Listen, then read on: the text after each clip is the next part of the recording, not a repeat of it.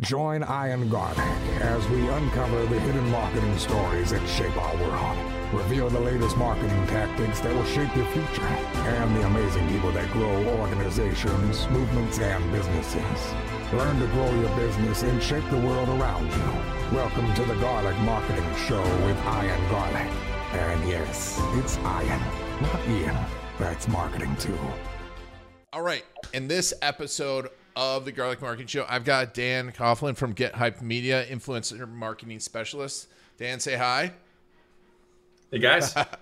And you're going to learn a ton about influencer marketing. Dan comes from an engineering background, and so he comes from it methodically, but his wife was also an influencer. They've already gotten 100 million impressions, 10 million engagements, not just 100,000, which he originally said. Asking the question, should you go with a giant agency? What are the dangers of influencer marketing? The right question you should be asking about influencer marketing: how to get 5 times the results using an influencer. We're going to talk about thinking about repurposing the content, how to get the best content creation platform for your influencers, how to judge the best influencer for you, the 2 goals of going with influencer marketing, questions you should ask. Plus, at the end, if you stay all the way to the end, he's going to tell us exactly how to reach out to influencers, the right influencers yourself. All this on the Garlic Marketing Show. Don't forget, this is brought to you by VideoCaseStory.com. If you want to learn how to use video case stories to close more business, go to VideoCaseStory.com/bigfish. We've got all those ways that you can get the fish in the barrel using video case stories and get a 10x, 20x return on your investment. All right, let's get started. Before we get into that, we're going to talk about his success story with this consumer electronics brand and how to actually get in touch with influencers. Dan, tell me about how you got into Get Hyped. How did you get started? Yeah, good question. Yeah, so my story, it's common accidental agency owner story, which you might have heard before.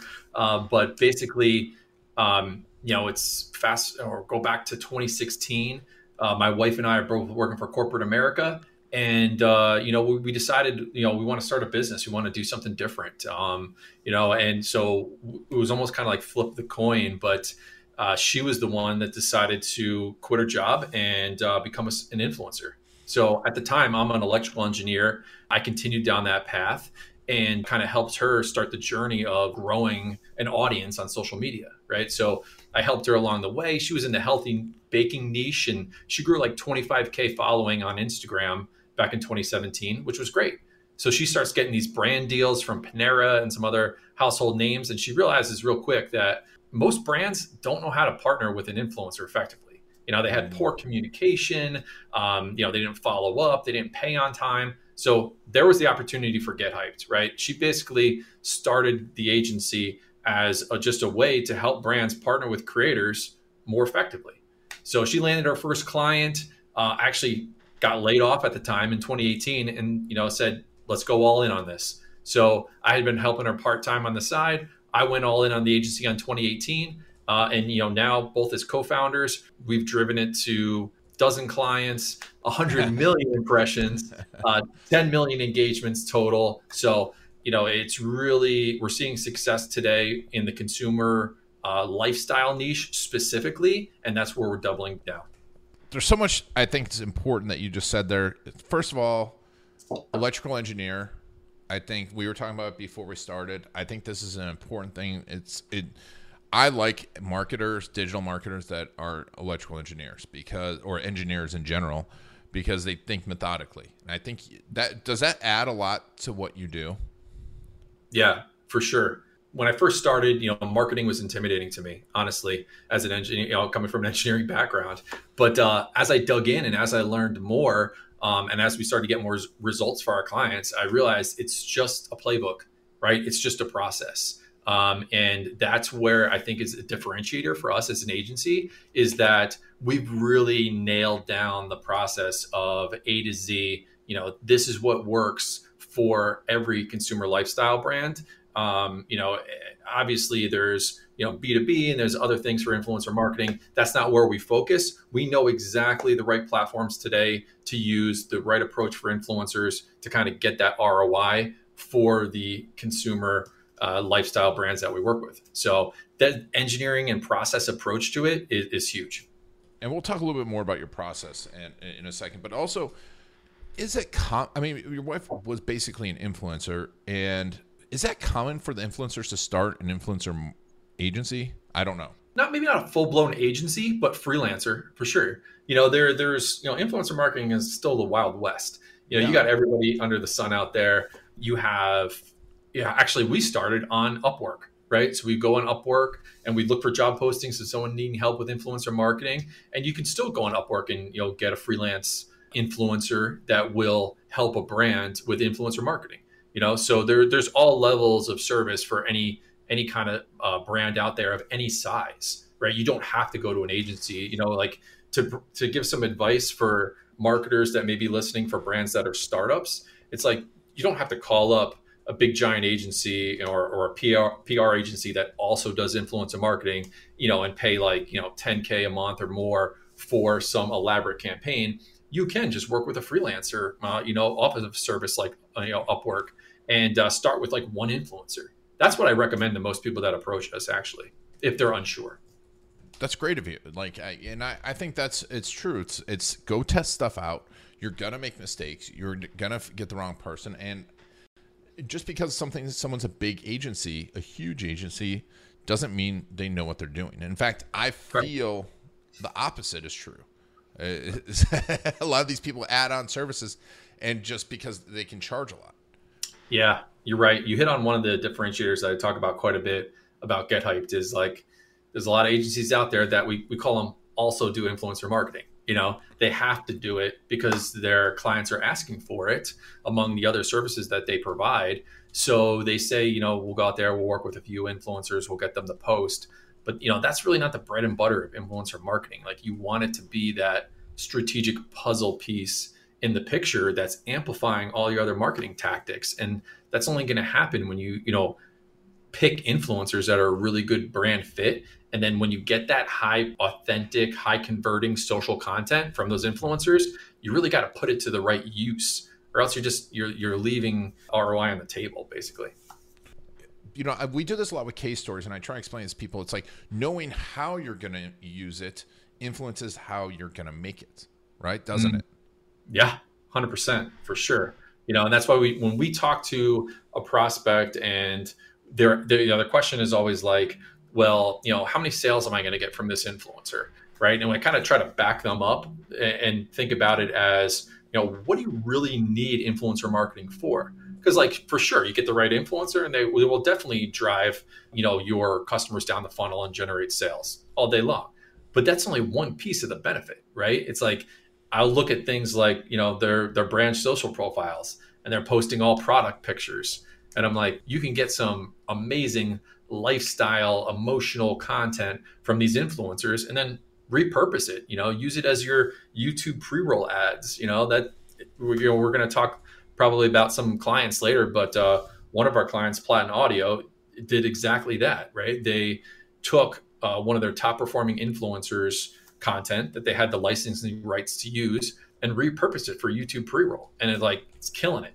They're loving it. It's like, I don't know. I think the exact numbers I have to check with them, but it's at least 5 times better than what the content they were using before that they created in-house, and we see that over and over again. When I think of influencers, you think of just like, hey, they make a post and we pray. And so then people go, well, I want the biggest person, and I want the most visibility because that's what's going to work the best for me. But what's the right way to choose the right influencer? Yeah, I would say when you don't know the answer to that question, the right way is to work with as many influencers as you can afford in the beginning, because it's a testing process, right? We get approached from brands all the time. They're like, I think my right influencer niche is tech, for example, or I think it's beauty because I'm a skincare brand, but I don't really know. I've worked with a couple, and I'm saying, hey, you have no data, you have nothing to compare to. So we'll recommend a strategy in the beginning of, in the tech example, let's work with, some influencers that do unboxing, and some influencers that do product reviews, and some influencers that do best of lists, and some influencers that are entertaining and funny, because they don't exactly know, their target audience and their customer on social media, how they're going to react to each form of content. They haven't done the testing to figure that out. So rather than put all your eggs in one basket and work with some mega, celebrity influencer with 10 million subs and blow all your budget on a video that might not work, let's figure out your target niche first. Let's figure out the types of influencers that work for you, right? And then when we have that, right, say it is the product review influencer, great. Now we'll go find a mega influencer in that category and put more budget behind them because we know already it's going to work. I mean, that makes complete sense. But I probably think people like, hey, and I think that, what you mentioned there is like, should you be choosing an influencer that's just directly in your niche? Is that the best way to go? Is it? Do you find it is? Or should you be finding someone ancillary that's out there? You should do both. It depends on the niche for sure. Like I'll use the beauty example and skincare, right? Skincare products. We've done quite a few campaigns for a few different brands, and they'll always say, okay, we want to do beauty influencers that do the skincare routines. This is what I do in the morning. This is what I do in the evening. And like, yes, that will get your products in front of people who may buy it. But what are the other differentiators about your brand that we can test? For example, are you a natural skincare brand that maybe has like aloe as an ingredient that most other brands don't have? In this age where everyone's so concerned about chemicals and things like that, let's work with some natural influencers. And we've done that in the past. And even though that influencer might have been like a natural lifestyle influencer, they didn't even talk about beauty that much. They still killed it for that client because all their audience is people who care about natural products. And maybe they didn't even know that natural beauty products like that existed. So we always try those different categories because we're always surprised when the data comes back, right? You have your organic data and your paid data. So when the influencers post, a sponsored post in the beginning, we call that the organic influencer post. And that gives us data about what performed best with the influencers' audiences. And then we use that to put paid spend behind it and amplify the top performing content out. And it's always interesting when you amplify the content, it's a targeted audience, and you always get better targeting based on what you see from the organic posting. So it's just constantly data and changing your strategy and optimizing so you can really get that top content in front of exactly who needs to see it. A data-driven approach obviously is super smart and allows you to make better decisions. And I think you also made a big, an important thing that even the smartest people, even the best, well, especially the best marketers, know that they're not going to know the answer. And I think that because you could get 1,000 marketers into a room and them all think what's the best influencer and what's the best strategy, and still the data is going to surprise you, isn't it? Right. Yeah, 100%. And we get that all the time. It's like the prospect will come to us and they'll say, who are your best influencers? What skincare influencers do you have? Or what tech influencers do you have in your network that will drive results for us? And I'm like, I don't know the answer to that because I don't understand your brand and your differentiators well enough yet. So we always back them up in the beginning, and we kind of say, we sit down and we go through, okay, what are your goals for working with influencers in the first place? And who is your target customer? It's funny, like a lot of times, most brands can't even answer that question for me specifically. They can't even tell me exactly who they're targeting. So once we help them figure that out, now all of a sudden, the audience targeting starts to define who their target influencer is and who's going to be the best fit for them based on that influencer's audience. So once I know, for example, like the target customer is millennial moms, I can go find influencers who all have audiences full of millennial moms. And that might be in niches that they didn't expect, but it still works, right? Yeah. No, it amazes me how many people don't know who their target audience is. Or they say it's everyone. Right. How often you hear everyone? It happens a lot. They have an idea in their head, but they've never articulated it, right? They've never broken it down into the little details. And they might understand who that person is, but they don't understand how they consume media online, specifically social media, right? Mm-hmm. That happens a lot, right?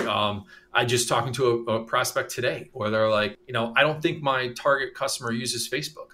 And I'm like, 81% of people use Facebook that are out there, under 60. So probably they're using it. I'm pretty sure they are, but because they don't use it, for example, they think that their target customer is not, and that's just a common thing that gets overlooked. Oh, it's one of the most common things that I always have to tell people is you are not your customer. Right. And we think that we know our customer, and you don't. And also, like, you could ask them a lot of times, and they won't be able to tell you like where they saw something and where they paid attention to it. And a lot of people won't admit to how much time they spend on Facebook. I mean, Right. there's some people I'm related to. I won't call them out, but they're like, I'm never on Facebook, and every time I look over, I'm like, what are you doing there, Facebooking? Right. I'm telling you, it works. Facebook works for almost every age. It's like even my in-laws are buying stuff for my son off of ads that they get targeted on Facebook, and they're not even realizing it. It's great. Yeah, and it goes, and the Facebook ad network is so vast. That's another thing I tell people. It's like everyone's like, well, they're not spending that much time on Facebook. I'm like, but the ad network is everywhere. Yeah. And their algorithm's so good, they make people think that, right? They make people think that they're spying on them. I'm like, no, the algorithm's just that good. I know. Yeah, and that's the thing. Is like we get, as an influencer marketing agency, people approach us and they say like, let's create content on Facebook. And I always say, let's create content on Instagram. That's the best content creation platform for Meta. And then we'll amplify that content, right, through some paid spend in Meta to Facebook, right? Because like you said, the AI is the best at, showing where that content is really resonating. And we're always surprised, especially the brands, when we get that data back about where in Meta the content actually hit and got results, right? Sometimes we might think, this Instagram story is really going to kill it, and it bombs. But that story, when it showed up on, the Explore page, absolutely got tons of impressions and, engagements and link clicks. We don't know that otherwise. You got to leave it up to Meta's algorithm and trust it, right? Yeah, and trust it and keep creating better and better content. Yeah. And so let's talk about Platen, because you've had a lot of, I want to talk about this because you've had a lot of success, and I want to start at the beginning, but before we start at the beginning, let's start at the end. What kind of results did you get for them? Yeah, so Platen's one of our clients that jumped on and kicked off a campaign this year. They started, I think it was July. So we were running a couple campaigns for them in the second half of this year. And the one we just wrapped up was like a football campaign.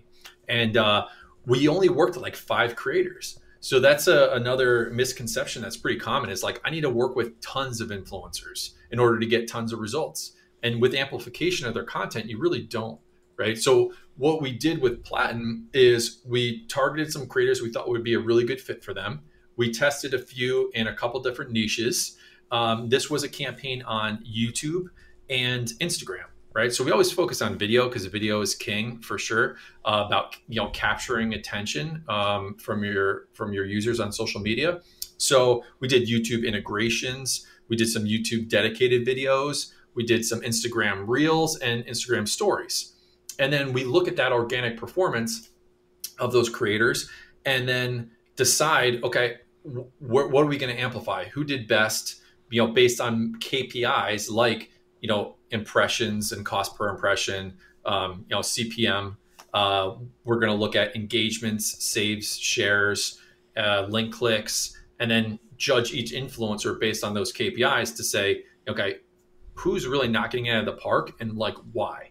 It's going beyond the data as well. I don't want to say it's only about the data, because sometimes the data can lie, right? You need to be able to look at it holistically and say, okay, what happened here, right? Why did this person get the most views, but this person drove the most traffic to the Shopify store, right? And different creators can work at different parts of your funnel as well. So we're always trying to pull those detailed insights from the creator data, so that we can, make strategy pivots and really hit home on what our goals are for the campaign.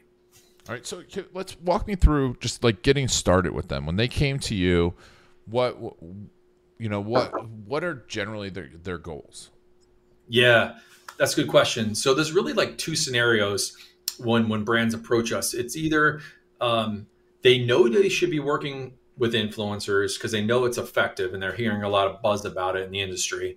They just never done it. And it's maybe because they don't have the time or they're not sure how. Platen is in the second category, which is very common as well, which was they worked with some influencers in the past and they didn't see any results. So they either think that influencer marketing doesn't work, or they're scratching their head about why didn't it work for me.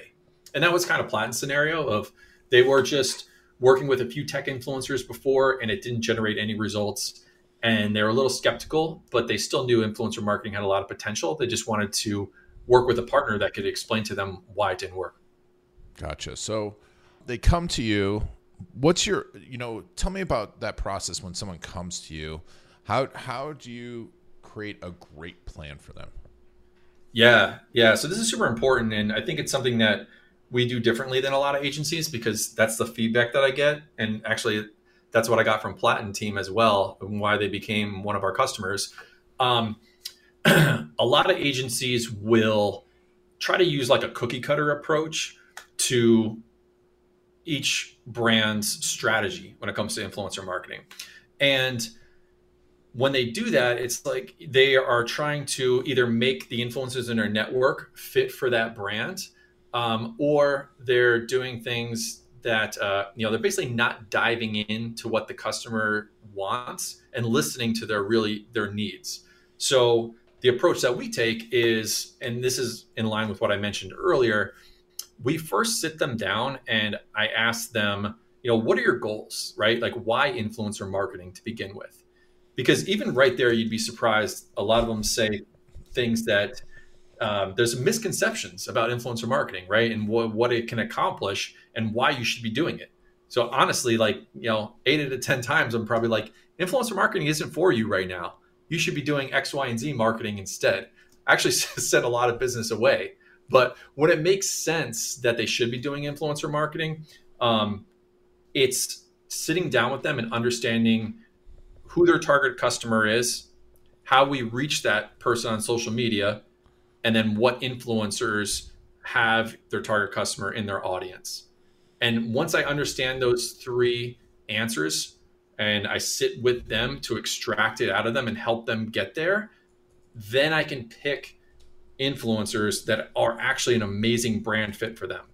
And the result is when I propose a campaign with some influencer examples that my team has picked, equipped with that information from the brand, they're like blown away. They're like, oh my God, these influencer picks are perfect. The other agency gave me, this mini celebrity or this person that was, kind of on Survivor or something like that, some B or C level celebrity that maybe had a lot of reach, but, our influencer in the tech space, like, really jives with the Platen brand, with their personality, right? And they love that.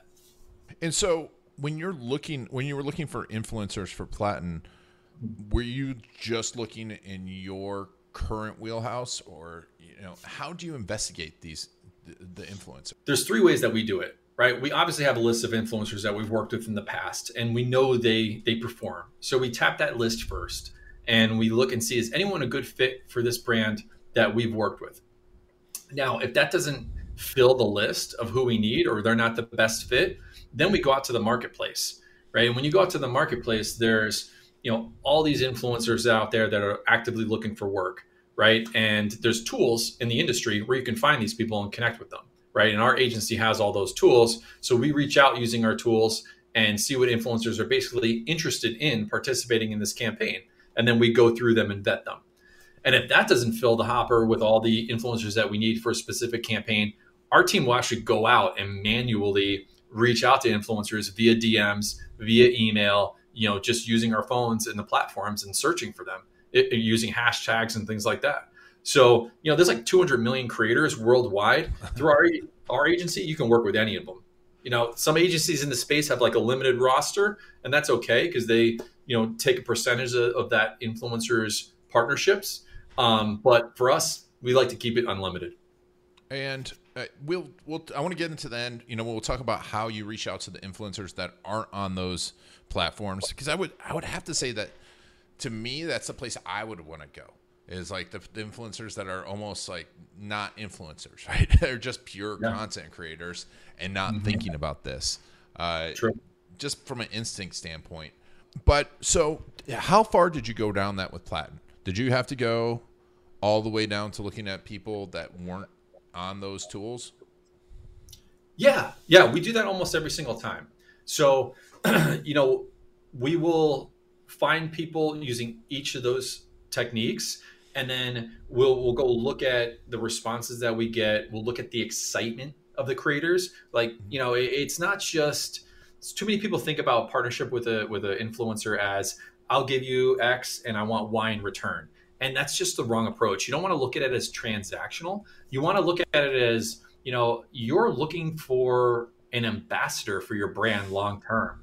So if you approach the influencer partnership with that mindset, you're going to get like much better results. You're going to get better communication and responses from the influencers. You're going to get better content from them because your intentions are better and more genuine. Right. It's a mistake that a lot of agencies and make as well on top of brands is that like, what can I get out of it? It's a very like selfish approach, and the influencers are smart, right? They're small businesses themselves, and they're really good at spotting those people that are just trying to get them to, enter into one-off transaction. They don't want that. They want a long-term relationship too. Influencers are just like us. They're just people, like the brands, and they want it to be quick, simple, effective, easy. They want a long-term relationship. So when you're a brand, if you can take that mindset of, is this person going to be an ambassador for me? That's going to get you the results you want. And when you looked at the influencers for Platen, was there one thing that or two or three things that really popped out for the ones you chose? You don't have to tell me which ones you chose, but the ones that you chose, what popped out about them? Yeah, good question. So Platen, we were trying a few different niches, right? We went for like a lifestyle niche. We went for a tech niche because Platen, it's a high-tech product. It's a wireless surround sound home theater system, right? So, way better sound quality than a sound bar. And, because I have a double E degree and I geek out on audio tech, I can talk down that route. But what we're discovering with Platen is that, that's not a selling point for every customer, right? Every customer doesn't care about the vertical firing up drivers on the speaker, right? It's millennial moms that want something that looks nice in the living room. That's the majority of the purchases. So a lot of the previous content was around like, this is how the speakers sound. This is why our technology is better. But when we're working with influencers now and we're talking about like emotion, hey, I'm sitting with my family in the living room, enjoying this Top Gun movie, or I'm enjoying watching the Santa Claus 2, for example, with my family around the Christmas season. That's going to really appeal to a different kind of customer that they might have been leaving out before. It's funny you say that because that immediately makes me think of Disney. Right. Yeah. And it's like Disney doesn't sell their rides. They're not like, well, we've got the fastest roller coaster, or we spent $500 million on Guardians of the Galaxy. No, they just they sell that experience. They sell that story of being with your family. And when you get someone to do that, man, that hits emotion versus technical specs that no one remembers. That's exactly what influencers do best, right? Yeah. They are hitting the emotion. They're showing you how your life is going to change and feel after you get the product. They're not showing you the product features and the product details. It's night and day difference. So you chose the influencers for them, right? And these guys, but we're just talking about the content. How do you make sure that the content is going to work and line up properly? And what are you, and obviously you're doing that part, but you're also planning to reuse it, right? Yeah. Great question. So some people will email an influencer and say like, hey, I want you to do a video. And then there's another way to do it, which is provide an influencer like a creative campaign brief. What we do is we extract all those goals and the targeting, and we come up with content concepts, and we take all that and put it into a creative brief with pictures and instructions and things that get the influencer really excited about the partnership. Because think about it for a second from the influencer's perspective.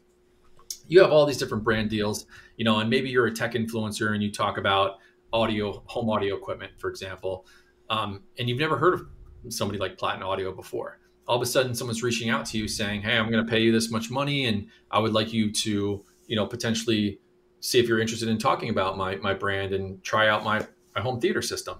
Well, you want to be able to have that influencer come up to speed quickly on things like, what are the brand differentiators? How do you pronounce the brand properly, right? It's simple stuff that you wouldn't think of, but, and then to your question, what does the brand actually want me to accomplish? So we include things like content concepts that are optional in our brief that we send to influencers. So the influencers, number one, can come up with their own content because that's what we prefer. But sometimes it helps them to say like, hey, for example, you could talk about sitting around on the couch in your living room, enjoying your new Platinum Audio sound system with your family and watching a Christmas movie. We would love if you did that, but you don't have to, but it's a suggested piece of content that you could do. So we'll usually throw like 3 scenarios like that into the brief, and that really helps the influencers if they're struggling to come up with something, get something that we know the brand already wants.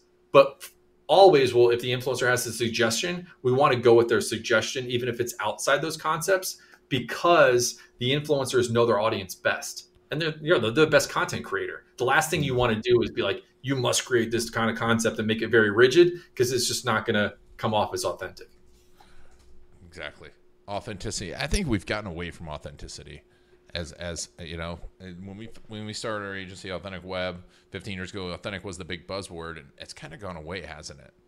Yeah, it's been overused quite a bit, and especially in my space in influencer marketing, it's like every conference you go to, people beat authenticity to death. But it happens. You can almost see the scale with a smaller brand to larger brands, right? Like the lawyers get in the way, and when you're working with a larger brand, there's certain things you can and can't say. And when you put so many requirements into the influencer's creative, you end up getting what sounds very scripted. And there's only so much you can do as a big giant brand, but that's the advantage that smaller brands have that, we tend to work with quite a bit. If you're a small business, it's like, you can get away with a lot as far as what the influencers can say. Obviously, we make sure everything, is in line with FTC guidelines, of course. So everything's legal, but as far as, what they say and the creative concepts, it's amazing what they can do as a small business. Yeah. Yeah. So you didn't say that the speakers will help you lose weight. Yeah. These speakers will help you lose weight and get rich tomorrow. Yeah, we don't work with any slimming teas or anything like that. That's definitely not who we work with. So, okay, we've got the content brief. You chose your influencers. What's next steps? How did that work with Plaid? Yeah, so the influencers get the brief. They get time to create their content, right? You don't want to rush them. I see a lot of brands make this mistake. They're like, give me content. I want it now. Well, the influencers have a schedule of, other posts that they have in advance, and they're creating content. They're coming up with all these ideas. So they got to fit that in. So again, the authentic word, it makes sense. And then their audience is just, doesn't question why all of a sudden are they talking about this speaker system when they talked about, speakers yesterday, for example, of a different brand, right? It has to make sense. So what we do is, we give the influencers time to create, and we send them the brief, and we also outline their agreement. We didn't really talk about that, and that's a really big one. Like, as a brand, you should know what the influencer cares about from the legal agreement standpoint. Let me step back. You should get an agreement. A lot of brands just say, hey, I'll pay you money and give you product, and can you post for me? And then they get ghosted by, unfortunately, some creators in the space. They never come through. So I recommend, at least if you're going to do it yourself, get an agreement with the influencer. And then some key things to include are like, what are you going to pay them? What kind of content do you want them to produce? As far as like, is it an Instagram reel? Is it a TikTok video? when do you want the post to go live? And things like exclusivity, for example. Are you saying that, the influencer can't post for any other home theater equipment brands? And if you are, for how long? Because the more exclusivity you ask for, the more the influencer's price is going to go up. And then the last big one is the rights to the content, right? Where do you want to use their content, for how long, in what areas? And the longer you ask for usage rights, again, the prices that they ask for is going to continue to rise. Interesting. And I never would have thought of that, but it makes complete sense. I mean, you're getting content, and probably most people think, well, if I paid you to make the content, it's my content, but it's not, is it?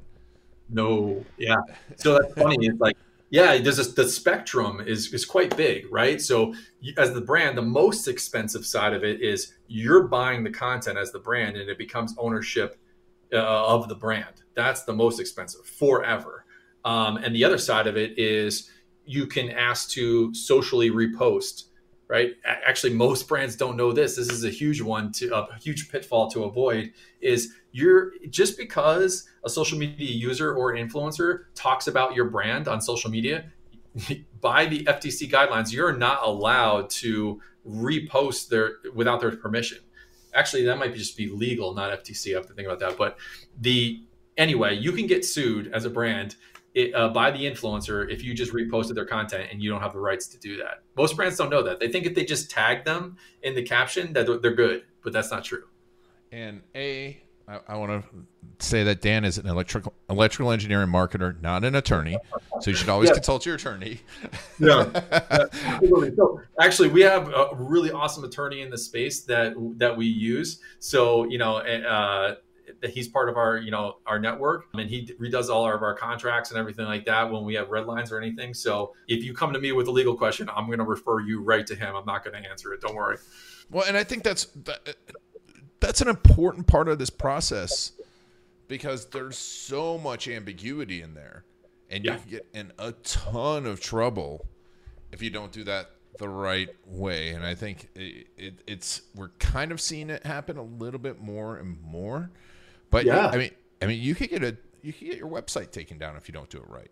So oh, I know, and you're seeing it a lot now. Like the FTC is a little unpredictable. You would think that they'd only go after big giant brands, and of course they do when they have violations. But they'll also go after, surprisingly, some smaller businesses. I've heard of businesses that are only doing $5-10 million in revenue get fines for $100,000, $200,000 from the FTC because they were making basically marketing claims that weren't 100% true. Wow, yeah, and that could go really off the rails for you, really, really fast. And I know people in the space that ended up going to jail. So it's for that, and it's and that's great that you do that. So okay, we figured out the content brief, we figured out the influencers, we've handed it off, we've got great contracts, they make the content, and then what happens? What happened with Platen? Yeah, so you want to review the content, right? You want to ask the influencer for the opportunity to do it. So that was something I didn't mention in the agreement, but we have the right to draft review and reshoot if we want. Because sometimes influencers don't follow instructions, right? Especially if your instructions aren't clear. And even if they are, sometimes it still happens. They're humans. They make mistakes, right? So we'll review the content. The brand will get a chance to review the content as well before it's posted. And then we give the influencer a thumbs up if we like everything for them to go live. Or we say, hey, by the way, you pronounced Platen wrong. Can you please just do this voiceover again? Or there's an error in your caption, or et cetera. Usually minor things. Just make sure it's perfect before it goes live. Nice. And so you did that. Then you review it. It goes live. And what happened with Platen? Tell me. Yeah. So Platen's really awesome at this, and a lot of brands aren't, but it's engaging with the content. Like Platen was so cool because they got their entire organization involved, and I hardly ever see that. And it's exactly what you should do. And when I say involved, what I mean is they got their whole company engaging with the content. So not just the brand's profile on Instagram going and, liking the influencer's post and saying like, thank you, or, love this or something like that. Like they're really going above and beyond and, jumping in the comments, having conversations with the influencer's audience when they ask questions or, they say something about the content. Because, think about it, like, I don't know about you, but I get excited when I'm like, on a page on social media and I see like a big brand name that I know and they reply to my comment. You're like, oh, yeah. Cool. Like 100%. The famous one is always like Slim Jim, like the ones that have like a sense of humor, right? They'll jump in and say some witty comment on Twitter or Instagram or whatever. And you're like, wow, my comment was that important that the brand responded to me. Right. So yep. It's not just the big giant brands, it's every brand that should be doing that. And Platin did an awesome job at that, where they will take, we'll feed them the live link to the influencer's content, and then they distribute it, through email, through their whole company, and say, John just went live today with his YouTube dedicated video, about our Milan, 5.1.1 speaker system. Let's, go and show John some love. Right. And it's just like, that's awesome. That the whole company engaging with their social community is just like, it's huge. It's a massive differentiator. And were you coaching them on this? Oh yeah, 100%. So, like we're drafting the emails for them about what they can send to their company internally, how to do it. We're providing all the information, we're making sure that their team understands how to engage properly. We'll do everything up to the point of actually doing the engagement for you. But even if you want that, we have some pretty amazing partners that do community engagement as well. So we can take whatever you want off your plate when it comes to kind of, holistic social media management. Nice. And so you got this engagement, you've got it out there. Did they see results right away? How were they measuring those first results? Was it impressions, engagement? Were they looking at sales?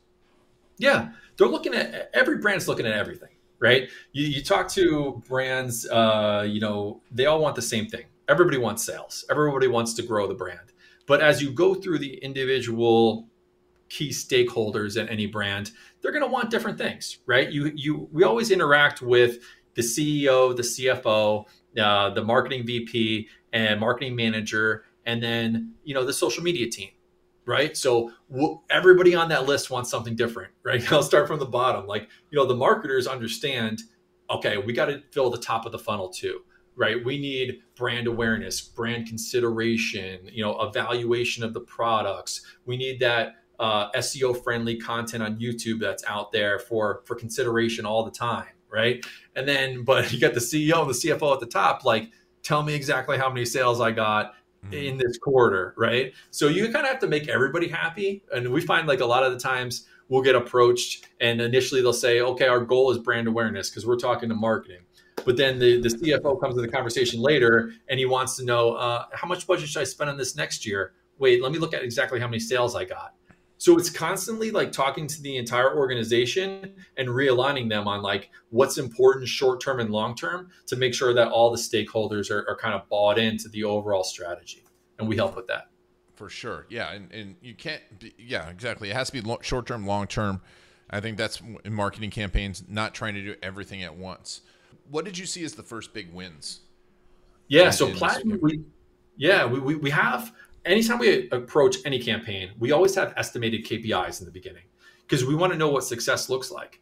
So we define exactly like how many impressions we're going to get, how many engagements, how many link clicks, right? And then after that football campaign, we look at that. And for Platin, we did like 25% over target, which is awesome, for the campaign. So they were pumped about that, right? We drove like 5,500 link clicks to their Shopify site. Just running like 25% of their total budget for the second half of the year. So they're super pumped. So like now we're going into the holidays. They have 75% of their budget left to spend. Compared to those 5 creators they've worked with so far, we have like another 15 lined up. So we gathered the data. We know what works from this little test campaign. Now we're going to go huge around the holidays and really push a lot of traffic to their Shopify store because we know people are in the buying season. So we pivoted a little bit like in the football campaign, it was more about brand awareness, seeing how people responded as far as the KPIs and the data to the content that we're making. Now that we've learned what works, we're really going hard on bottom of funnel. We're trying to get people to convert during the holiday season because we know that's what's going to work through the end of the year. All right. And tell me about, like we talked about repurposing it. I just want to go deeper into like a little more specifics on repurposing and how you all did that.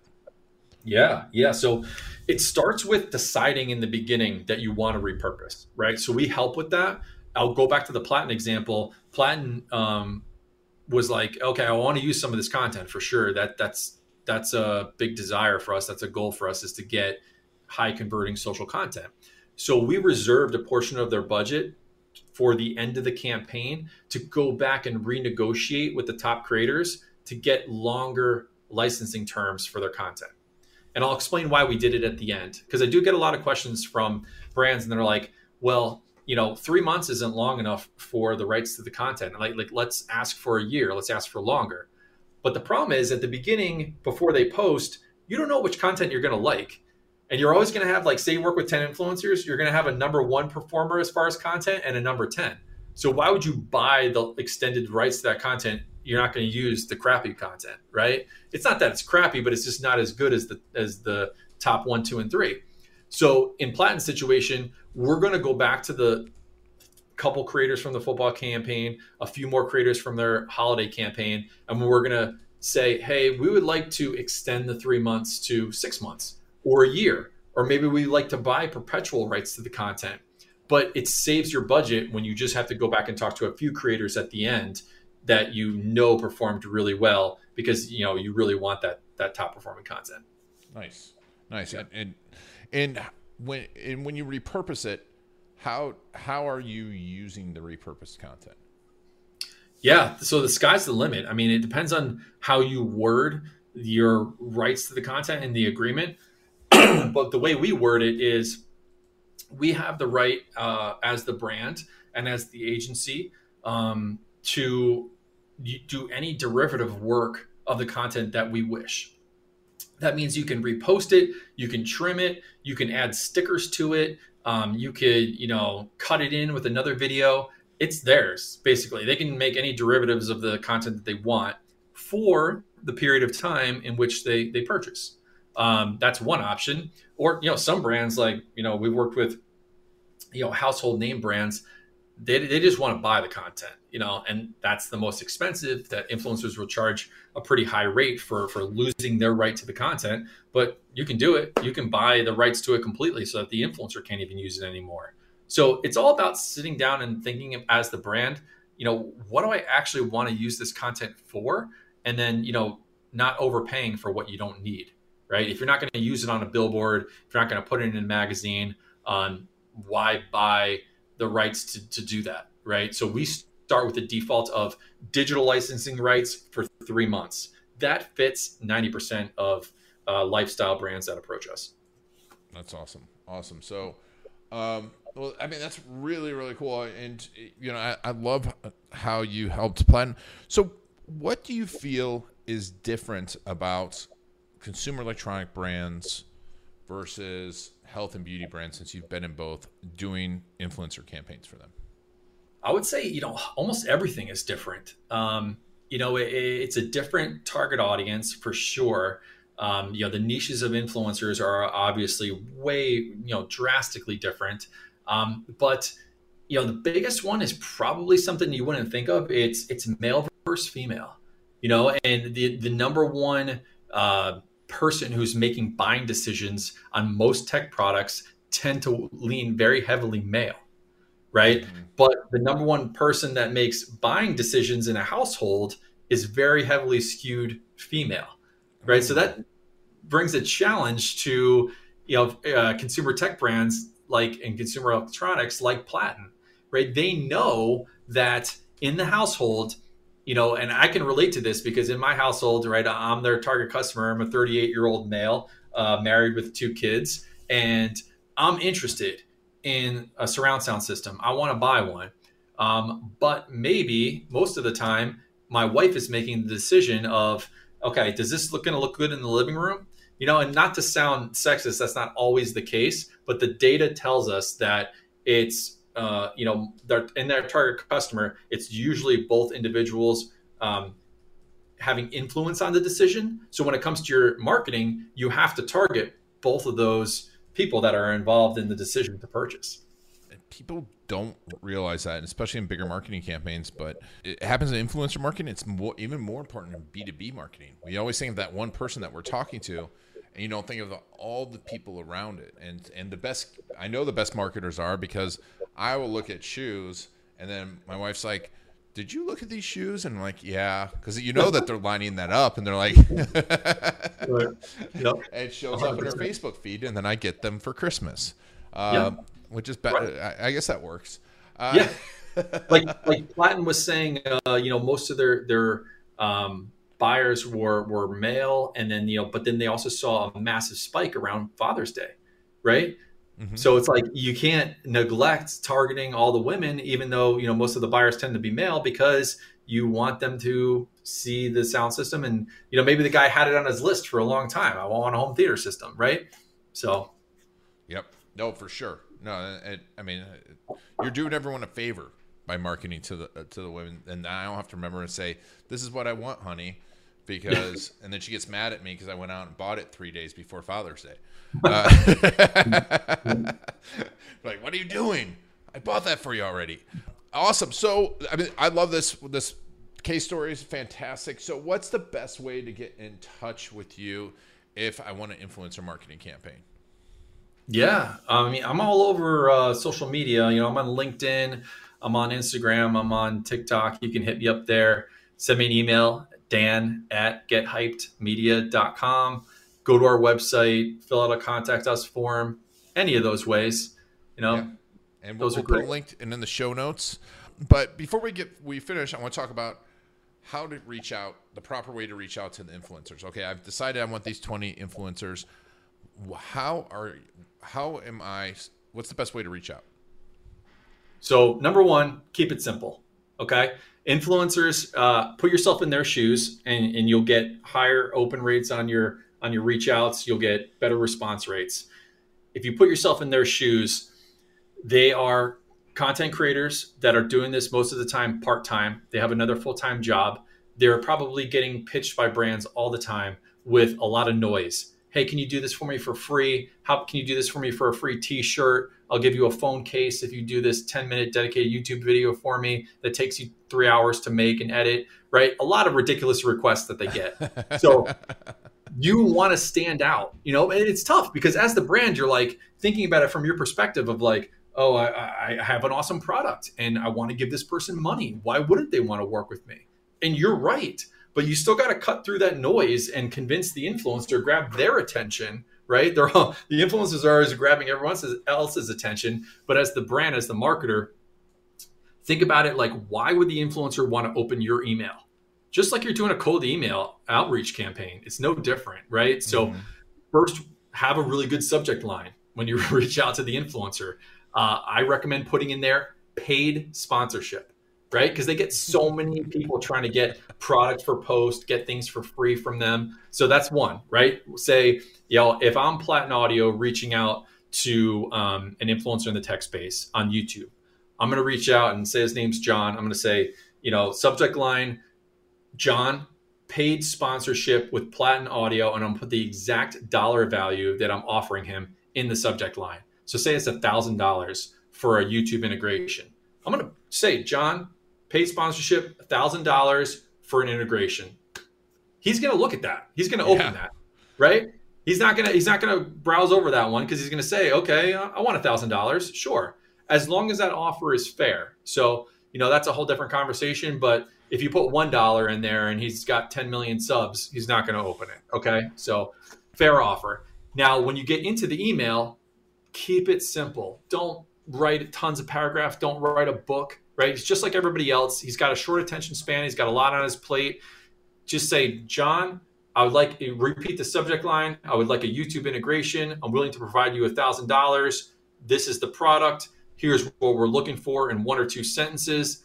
Is this something you'd be interested in? Yes or no. Give them a yes or no reply option. and then you will get so much higher. You're just trying to get them to respond, right? And that way he can provide a response of, yes, sounds great, I'd like more info. Then you can dive into all your, this is the product features and this is what I would like, and it starts the conversation, but you're really just looking for that first reply. Nice. Yeah, it's simple. I mean, that's great email marketing tactics in general. And honestly, if someone sent me a subject line and said, I want to send you $1,000, I'd probably open it, as long as it's not coming from some weird country. Right. No offense to weird countries out there. Your country, if you're listening to this, is not weird. It's other countries. Yeah. Here's what not to say. Don't say really great opportunity for you, right? Or that's what they get so much, right? And it's always not actually a good opportunity for them. I can only imagine. I have the best opportunity. We have the best product in the world. There's nothing like it in the world. And you should pay us to promote it. 100%. And so they say yes, and then you move on to all those other things we talked about in Platinum. If they say yes, that doesn't mean you're obligated at that point to give them $1,000, does it? No, absolutely not. You're investigating interest, right? And you're going to have to reach out to 10 Johns to get one that says, yeah, I'm interested. Right. So there is a little bit of volume play there as a brand. Like, don't get disappointed. Same thing with cold email, right? You don't expect that first 10 people you email to have them to reply back and say, yeah, they want to work with you. Right. It's the same way with influencers. You may have to reach out to 10 or 20 influencers because there's a lot of different reasons. They're busy. They're not interested. They don't think it's a good fit for their audience. Maybe you didn't reach out with a high enough offer. Right. So there's a lot of things that you learn from that whole process, just like cold email, right? You got better and better over time. Oh, well, I love it. Well, thank you so much for those tips. Once again, we'll put the link down below if someone wants to contact you and hire you, work with you. And we'll put a link to your LinkedIn. Dan's putting out a ton of great content on LinkedIn. Make sure to pay attention to that as well. And we'll put a link to some examples to the website. Dan, thanks so much for being on the Garlic Marketing Show. Yeah, thanks, Aina. It's a pleasure. Great questions. Thanks.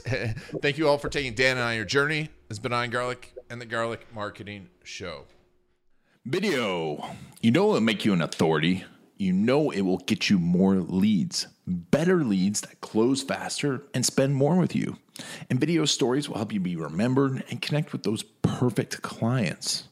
The problem is, where do you start? StoryCruise.com is the place to go. It's like a film crew with an S. What's your strategy? Do you do it yourself? Do you hire a videographer, an agency? Do you need an editor? How do you know if they really know your business and how to make videos for business that work? The answer to all of this and more can be found at StoryCruise.com. It is the place to find the latest video marketing strategies, the best gear for your business, as well as videographers, editors, and agencies near you that are trained in video storytelling for business. Go to StoryCruise.com/garlic to get special insider info for listeners of the Garlic Marketing Show, including special access to several of my courses, including my case story course. Go to StoryCruise.com/garlic to get a whole bunch of special offers just for listeners of the Garlic Marketing Show. Whether you're looking for a videographer or to do it yourself, go to StoryCruise.com/garlic to get started today. That's it for the Garlic Marketing Show. If you want to get the inside scoop and the latest techniques, make sure to follow Ian Garlic on Facebook.